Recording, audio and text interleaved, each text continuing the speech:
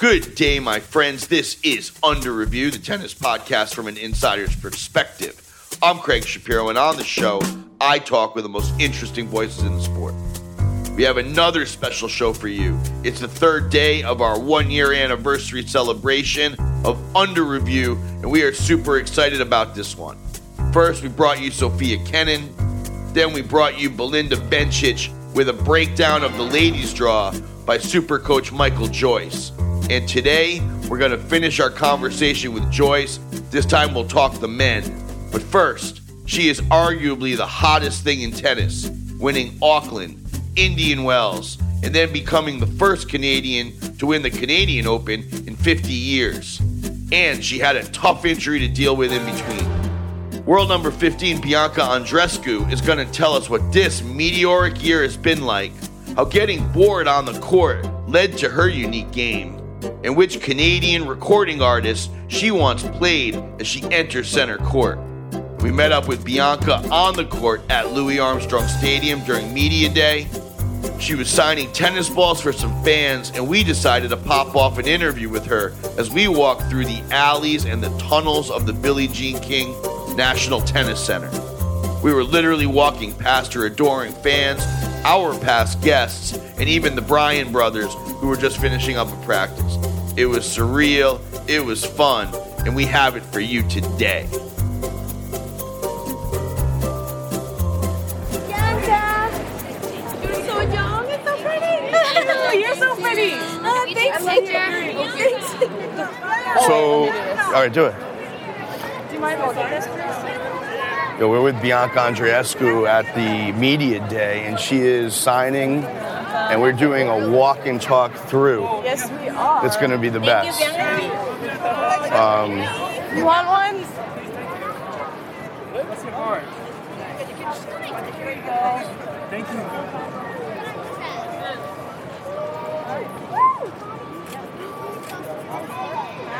you. She signs with the big B, the B and the A. You're very clear. Gotta make it as short as possible. Yeah, but it looks good though, the B and the A. Oh, one more? Yeah, 2 boys. Thank you. Awesome. Thank you so much. Good No luck. problem. Thank you.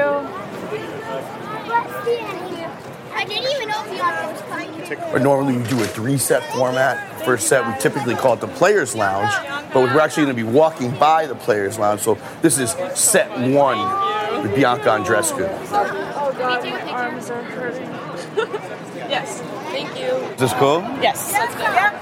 We are literally walking off the court and into the bowels of the stadium with pretty much the hottest player on tour. So, listen, we saw you on like court 2000 in Newport Beach. That's a good way to put it. And you were grinding in the middle of nowhere with 7 people watching. And since then, it's been unbelievable. And you won it, which was also part of the story. Yeah, you have to start somewhere, right? But yeah, after coming off that win, I think it gave me a lot of confidence for the rest of the season.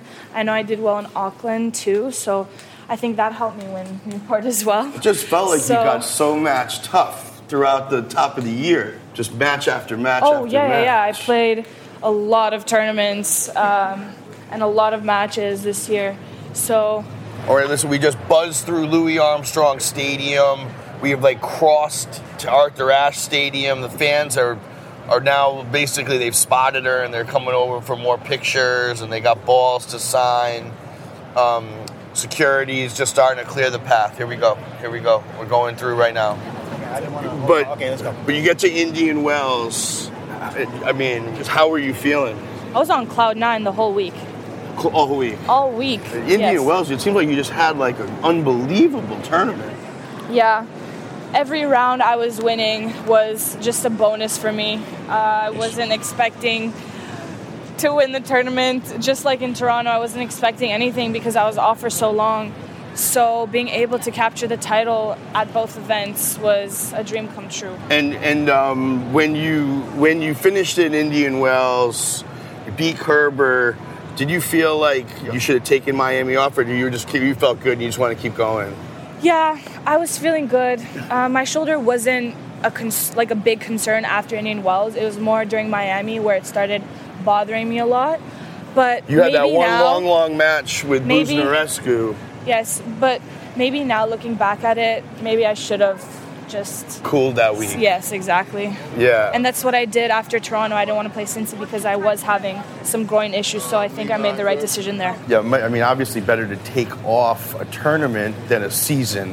After Miami, that must have been really tough for you. I guess the time I was off during my injury wasn't such a bad thing. I got a lot of stuff done, and surprisingly, I ended up winning Toronto after being off for that long, so... I mean, I felt like when you played Bouchard tight and came through that match, it seemed like you shook the cobwebs off. Basically. And then that match with Casakino was incredible. Yeah, it was a shocker playing Canadian first round at the Rogers Cup, but it was an unbelievable match. The crowd was insane, and it was nice to share the court with another Canadian tennis player, knowing that we're both at the top, which was really nice. When you won that tournament, I mean, did Drake just buy out a nightclub? I wish. No, I haven't heard from Drake yet. I'm still waiting on that, but one day. One day. And what did you do since Toronto till now? I mean, do you just just do fitness, kind of recover? Yeah, I celebrated with my friends and family, obviously. I actually had time to process everything, not like at Indian Wells when I just went directly to Miami. Yeah, so it was nice to have that opportunity. And I worked a lot physically to get ready for New York. So I'm feeling fresh. You feel good? I'm feeling really, really good. I mean, we saw you in Albany quickly at that Aurora Games. I mean, you guys don't joke. I mean, you were in the gym 2 hours. You're on the court. I mean, you're doing fitness every day. Yep. Yeah, that event was really fun. I got to know some of the girls more. Seemed like you were having fun. Which is really nice, yeah. It's nice to be a part of events like that just because tennis is such an individual sport. So it's nice to be part of the group and seemed like that little amazing, team. Strong women. It was nice, right? Yes. How would you describe your game to someone that never saw it? What would you say about it? Well, I have a lot of variety in my game. I like to just throw off my opponents with whatever I have. And I was like that ever since I was little. I think it's because I was getting bored on the court, so I just wanted to be creative. And I saw that I was winning matches by doing that, so I just kept improving it during practice. And you love to smoke the forehand. I love to smoke the forehand and the drop shot. And you like to dink it. What's it been like to play through pain? What was that like for you? I don't like it at all, but this is what I signed up for. This is the life of an athlete. So during those situations, I try not to focus on the pain. I know it's hard, but I think the best advice I can give myself is just to focus on my tactics, because when I do, then everything just goes the way I want it. Yeah, exactly. And how did you come up in tennis? Where did your tennis begin? It started in Romania, actually. My parents had work there, so we were going back and forth for maybe 2 years. And so before that, though, my parents just threw me into every sport, so I was a pretty active child. And then once I picked up a tennis racket, I forgot about everything else and just stuck with it. So which one is it? Romanian via Canada? Were you born? No, I was born in Canada. Born in Canada. Born and raised in Canada. So if you go to Romania, will they fill a stadium for you? Are you like that there? My parents have been telling me that everyone in Romania is going crazy about my success. So, yeah, if I go there sometime soon, I think it's going to be pretty hectic. It'll be buck wild. I really love the support, and I feel all the love from both nations, so I'm really grateful for that. With all our guests, we do a 10-ball scramble. This is the set we call the 10-ball scramble. I say something, you say what comes right into your mind. Are you ready? Oh, okay. Favorite city? Toronto. Favorite tournament? Rogers Cup. On-court coaching? No. Off-court coaching from the box. No. Prize money. Oh, wait. Is this a yes or no question? So or whatever like you what? want. Whatever comes into your mind. Oh, I like okay. yes and no. Yeah. Oh, okay. There can be some equality. You want some more For equality. sure. Best win. Finals of Indian Wells. Curver. That was a great yes, win. it was. Worst loss. Last year in Japan. What happened? No. Last year, Australian Open. I forgot how to play tennis. I literally couldn't put a ball in the court. I lost 0-1. Two. Qualies. Can't even remember. No, I actually don't remember. Toughest opponent. Sorry. Do you have somebody that just makes you crazy? Even from being a child, I don't know. Is there someone that really gives you a hard time or you don't want to say? Kazakina. She's rough stuff.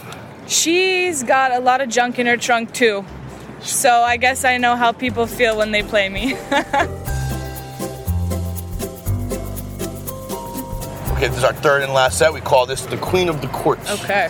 If you can change anything in tennis, anything with one swing of the racket, what would it be? Not on the court, but Anything. anything. I would say that we should be able to choose our walkout song on the court. What would yours be?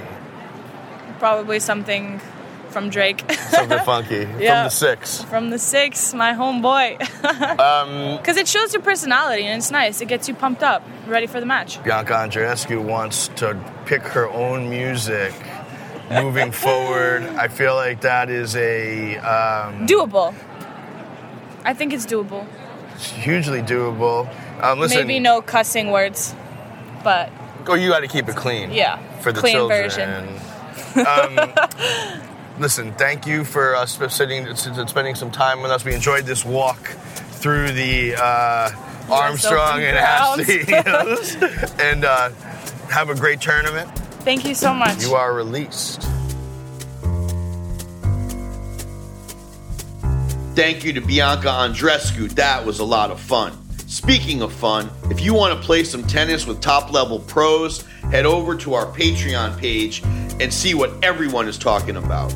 You can hit around with former guests like Chucky Adams and Ashley Harkleroad, or join in on one of the Invesco Series VIP events where you can play with champions and former guests like Jim Courier and Mats Wilander. You can find it all at patreon.com/underreviewtennis. And not only do you get great perks, but you help us keep things going at Under Review. And we really, really appreciate it. It's patreon.com/underreviewtennis. patreon.com/underreviewtennis. Let's get back to our discussion of the men's draw with a true insider and superstar coach Michael Joyce. Michael is at the Open this year coaching the Hungarian player Timea Babos. In the past, he's worked with Azarenka, Konta, Pegula, Bouchard, and he coached Maria Sharapova through a championship at the Open. He also has been here as a player himself, as a junior and a pro. First of all, we're in room 509 at the Lexington Hotel. Michael Joyce, who's probably attended or played in, 25 U.S. Opens? Yeah, played 15, maybe coached 12, something like that. My man, what's one of the most interesting things that ever happened to you at the U.S. Open? I have a couple. 1 year I qualified, won my first round, and I was going to play Jim Courier, who was number one in the world at the time. And I remember I really thought I was going to beat him. I really thought I had practiced with him. I felt like I had a good shot. I won 4 matches. Played first match 11 o'clock on the stadium. This is before Ash. First on center. Yeah, first on center. I knew it was on TV because the night before I saw USA. The match is on 11. It had my name. And I remember getting out there, and all of a sudden I couldn't play. I just was like, I remember being tight as a drum. Everything seemed out of whack. I remember I lost the first set 6-1 in about 20 minutes. I went to the back to get my towel. I had people saying, "Come on, Joyce, we bought these tickets. We paid a lot of money. Give us a match." I heard every little thing. I ended up losing 6-1, 6-2, 6-2. and it felt much worse. I went straight off the match, straight with my bag, with my sweaty shirts, straight to the subway and took the subway home because I didn't want to see my parents. They flew in for the match and everything. Yeah, Lights out, baby. that's it. I mean, people don't realize that's pretty much what happened. in that Sports is match. rough, man. Rough. Tennis, and you got nowhere to hide when you're out there. Nowhere to hide. And no teammates to come in for a few minutes. It's just you. And that was a pretty interesting one. That sounds like a panic attack. Yeah, it was like, overall, when I look back at it, I probably didn't play as bad as I thought, but I just felt like I was just getting manhandled out there. And, it actually helped me as years went on. I remember talking to Jim Lair, was a sports psychologist, helped me, and Jim said, listen, 99% of the people in the crowd don't even know what the score is, But at the time, it was the biggest stadium I'd played in, and I just was mortified. I got back to the city quick, at least, so.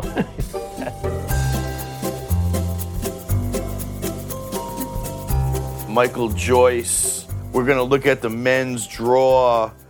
Do you watch a lot of men's tennis? Yes, I do. I actually watch more men's tennis than women's tennis. Now, women's tennis, when I'm watching, it's usually like watching videos of who my girls are going to play. But for fun, I watch men's tennis more. First of all, who beats Novak Djokovic this week? Yeah, This month, this year. Who beats him? Can anybody beat Joker? it was interesting last week. Medvedev was the first guy in a long time who completely changed his game, started hitting 2 first serves. It looked like it was going to be I think it was a set in 3-all, and he just decided to start going to 2 first serves and doing crazy stuff, and it worked out. And I think that's what sometimes you have to do against him. So you started hitting 115 mile an hour second serves. Yeah. It was interesting, but it worked, and tap your hat to that. It just feels like I even that match though, it almost seemed like the only person beating Joker is Joker. Yeah, he's so solid. He's so solid. He's incredibly fast, and to beat him over 3 to 5 sets. The one thing, just a quick look at the draw though, I think Nadal has the easiest road. Obviously there's some good players in here, but just a quick look at it. Zverev hasn't done anything. He hasn't done anything since the French. The bottom half I think Nadal's going to walk to the final. The toughest guy in there is probably Isner. Or Krachinov, but Isner could give him Nadal the biggest trouble. I got to be honest with you. I have Rafa, Roland, Millman, Kokkinakis, Verdasco, Isner, Krachinov. He's going to roll those guys. Kyrgios. Yeah, right. Rafa Nadal is a heart and soul warrior. Exactly. He's not losing any of those guys. Look what he did to Medvedev in the finals of Canada. He's not. He's getting to the final. So we got Nadal in the final, no doubt. Now go back to Joker. Obviously he's the most solid, but he's got a pretty tough draw. You got some guys in here that are dangerous. Well, Joker has to theoretically play Club Fed, right? Yeah, I didn't look that close, but Fed has a pretty good draw, I think, to the semifinals, quarters. The problem is you're dealing with there's only 3 guys that could win the tournament.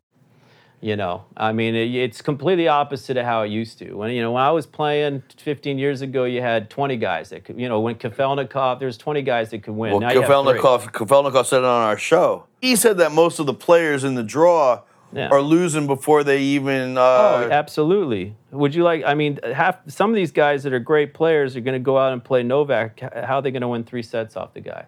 That's the thing. Or they don't even think they are. They bail out, or they'll win a set, and they're so happy they won a set, the match is over by the time they wake up. All right, well, let's talk about what is interesting. Felix and Shapovalov play first round. Yeah, that's could go either way right there. Anyone that thinks that the draw is rigged, it's not. However, when you see Felix versus Shapovalov right out of the box... Yeah, it feels like that's sort of unfortunate. Is Felix better than Shapovalov 2020? That's kind of could be a pick'em. Yeah, that's a pick'em. This year he's obviously had better results. I think they played here 2 years ago, And I think Felix was a qualifier, and he had that heart issue or something. Felix couldn't get his breathing. Yeah, that's Shapovalov looked actually pretty good last week. He played this tournament, Winston-Salem. I think he's a little bit of a sophomore slump, which happens a lot. I think overall, Felix is a little more solid. I feel like he is going to have the better career, to be honest. But I could see them both being top 10 players. They're playing right off the bat, and they're young. But that could go either way. What have you heard around town about this Zverev situation? And by the way, the new update on Zverev is that he signed with the Federer group, the Team 8. Yes, he did. Interesting. Yeah. But this Patricio Ape situation seemed like it impacted him. It did. Or at the very least, he used it as an excuse to play terrible. He's had a terrible year. For our listeners that don't know the situation, Alexander Zverev, at the back end of last year, he won the Masters with Ivan Lendl in his corner. Sometime during that offseason, he had a dispute. I think he fired his agent, Patricio Ape, who's a longtime player in the game. Yeah. And Patricio has not made it an easy breakup. There's lawsuits and all sorts of stuff going down. And then Zverev insulted Lendl, said Lendl was more interested in golf than he was in the tennis, and they shut that relationship down. Yeah. And don't forget, Juan Carlos Ferrero had things to say about him, too, years ago. Our sources tell us that the whole family operates a little bit immature. Yeah, I mean, it makes sense when you have three, I don't know about the agent as much, and I don't know him personally, but, when you have Ferrero, I know very well, and he's a soft-spoken, humble guy, and I think he was helping him for a while, and they had like a run-in, and then now you see the whole Lendl thing, so it's an interesting situation for sure. Nowadays it's tough because I feel like these guys make so much money. They make so much money at a young age, and they're almost enlightened as these superstars. Before, obviously he's a great player. He's ordained as a superstar. Right. And all of a sudden, Kyrgios, same thing. Guy makes a lot of money. And back when I was playing, you didn't have that. You had to, even if guys were making big money, were Sampras, Sagat, legends were making big money. Now these guys are making big money at a pretty young age, and it affects them. It has to affect them. And, somebody like Zverev doesn't mean that they're not going to eventually do it, but all of a sudden, you work your whole life, you get to a point, now you got millions of dollars coming in. How do you have to have other reasons to motivate yourself to spend that extra, couple hours on the court. And I feel like that hurts a lot of these young guys and girls. Well, listen, if it's the money that gave him the yips on his serve, then somebody should close his bank account because that guy can't serve. Right. Well, I think, when it's interesting, in the championships, all I heard was that it was the best he'd served when he won the championships last year. Obviously, he was indoors, but they said he was when he won the Masters, when he won the finals. Yeah. Well, we were there, and honestly, he was serving 140, and you thought he was never going to lose another tennis match. Exactly. So, I don't think, and it's not as like clear and cut as like, oh, okay, he has a lot of money, he's not practicing his serve, his service bad. It doesn't work like that. What it is you lose a little bit of confidence, you lose a little bit of maybe you throw the towel in a few matches where it seems like it doesn't matter, and then all of a sudden you lose a little momentum, and then next thing you know, it comes out in different ways. That's what I feel has happened. I mean, maybe even to Shapovalov a little bit. Same thing. He's lost a lot of matches this year that maybe last year or the year before, just because everything was new, he was hungry, he might have won.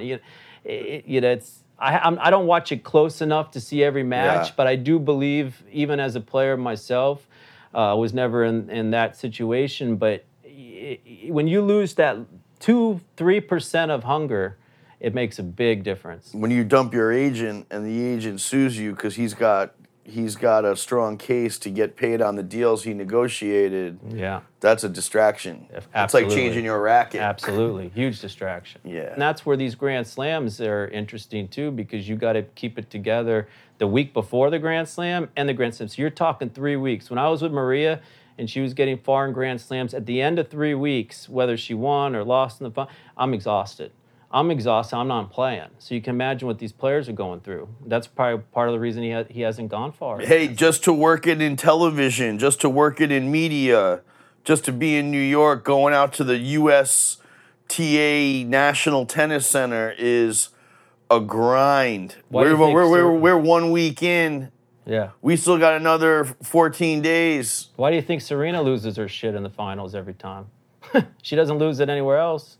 How many times has she lost it in the finals of the U.S. Open or semifinal? Like 3-4 times? So I read it in the paper today. It's like, you don't have to just win the tournament. You got to beat New York. It's true. Absolutely. I remember when the year Maria won, we were talking about that. We're like, this is unbelievable. We were here for 3 weeks, and you go through the hot days, the cold days, the traffic. It's a whole ball game that doesn't even take place on the court.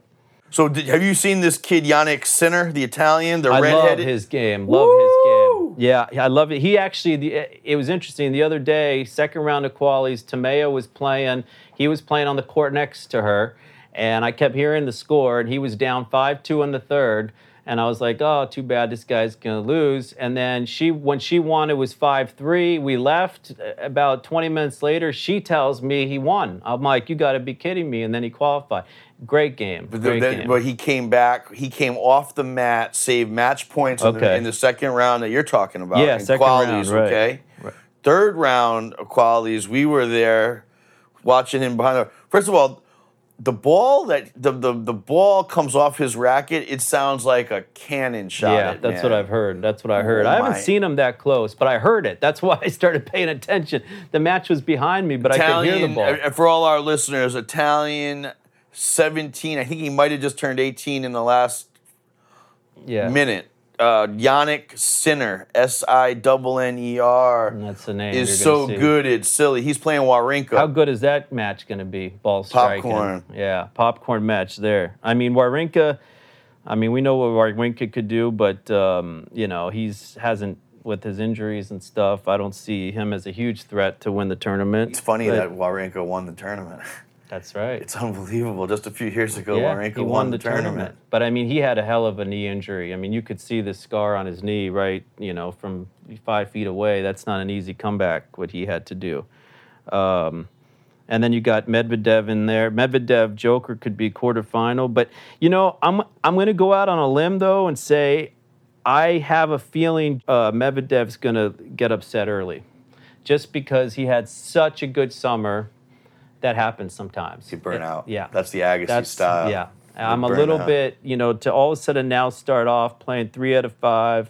Obviously he's a great player, but he was tired in that final of Canada. Nadal made him look not that good. I can't believe he came back and won Cincinnati, but a Grand Slam is a totally different ball game for the men. Now that's totally opposite of the women. Now physicality becomes even bigger. 3 out of 5 set match totally is the different truth. ballgame. The truth. That's the truth. Absolutely. And if anybody ever says they need to go to 2 out of 3, it's like they shouldn't be allowed to talk again, because that is just that would be the absolute worst thing they could do for tennis. Make men's 2 out of 3. I had an interesting conversation with Sven Gronewald, and Sven said that he thought that they should wait until Rafa, Roger, and Joker retire and then change it. Interesting. I can understand. It's interesting. The problem is though is I can understand why people say it, because the attention span and especially nowadays with the kids and the attention span, I understand that, but a 2 out of 3 doesn't tell you who the best player is. A Grand Slam, 2 out of 3, there'd be 50 guys that could win the tournament all of a sudden. Look, which people could disagree with me because those top players are still winning a lot, but it would be like playing the NBA playoffs. Do you want to see the finals 2 out of 3? I mean, the best team wins over 4 out of 7. There's something to be said for tradition. Yeah. I understand both sides of the coin. I try to refrain from. It's tough though, especially when John Isner goes for a 4-day 1-set match. Yeah, and he wins Key Biscayne or something, right? Or Miami. So you think it's Rafa Joker? I'm going to say Rafa Joker final. I mean, Fed obviously he's playing pretty good, but this tournament's a lot physically tougher than Wimbledon. And last year, if I remember correctly, he had got a little tired in his match. I think. Well, he lost to Millman, and That's he right. said, "I just want to get off the court. It was too hot." Yeah. And it's interesting that arena when they shut it got gets hotter. Yeah, it got humid, like super humid, and he was dying. Yeah, I don't see anybody beating Joker here, or Nadal. I think it's going to be Nadal Joker final, and it's going to be another epic match. When you've been out on tour, have you learned anything interesting about Nick Kyrgios? Yeah, I actually really like Nick. Actually, the guy that travels with him, this guy Ash Khan, he was. I lived with him for 2 months in Belarus. Interesting throwback, because when I was working with Vika, we were trying to get her back from her pregnancy, having the baby, and we hired him as her trainer. Ashkan Rezazadeh. Yeah. Oh, good job! I didn't even attempt to say his I last believe name. I think his last name is Persian. He's Iranian. Yeah, Iranian. Great guy. Is he a real? Because he looks like a hipster. Yeah.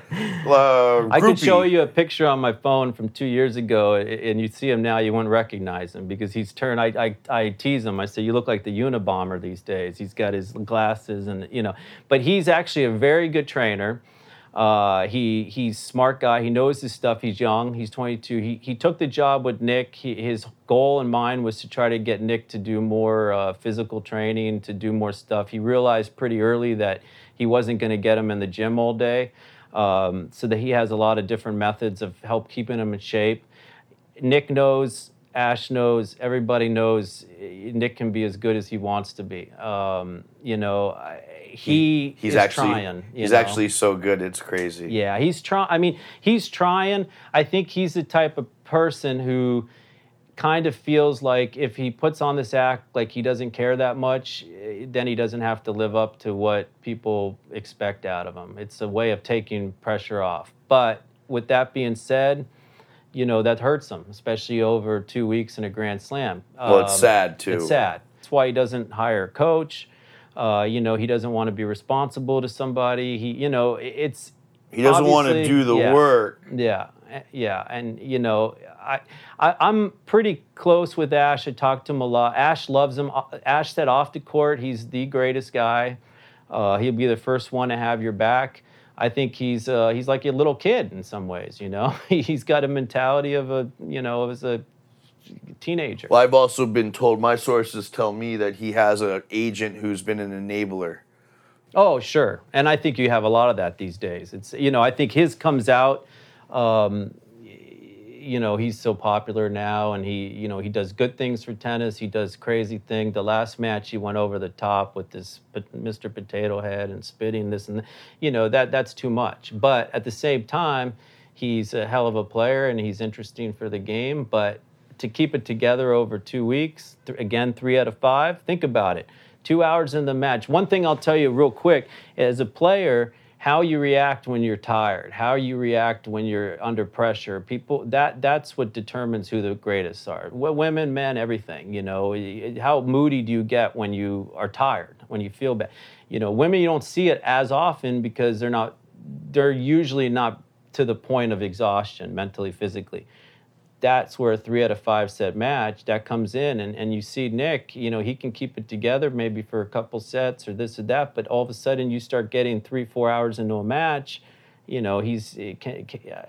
hasn't shown he can keep it together day in and day out. Well, that's the understatement of 2020.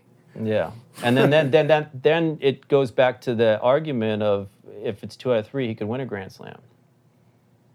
Does he deserve to be in the history books?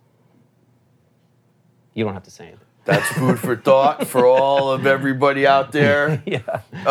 We're going to shut down this analysis. This is Joker's tournament to lose. Absolutely. Michael Joyce, thank you for breaking this down for us, and your insight is just outstanding. My man, you are released. Thank you. Thank you to everyone for listening. If you like what we're doing here and you want to help us keep it going, please consider becoming a patron.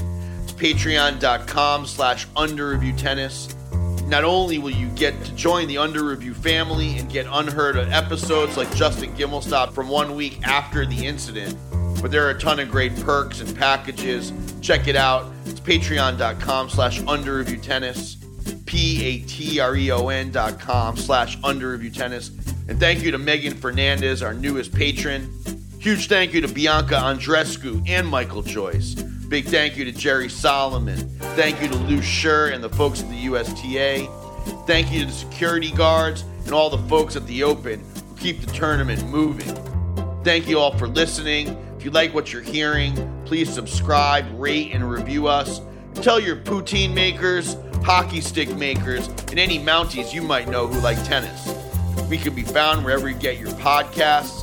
We also love hearing from you. So if you have a topic you want explored or a person you want to hear from, please let us know. Our email is info@underreviewtennis.com. At UR with CS is our Twitter handle. Under Review Tennis is our Instagram and Facebook. And to catch some clips from some of our interviews, check out our YouTube page.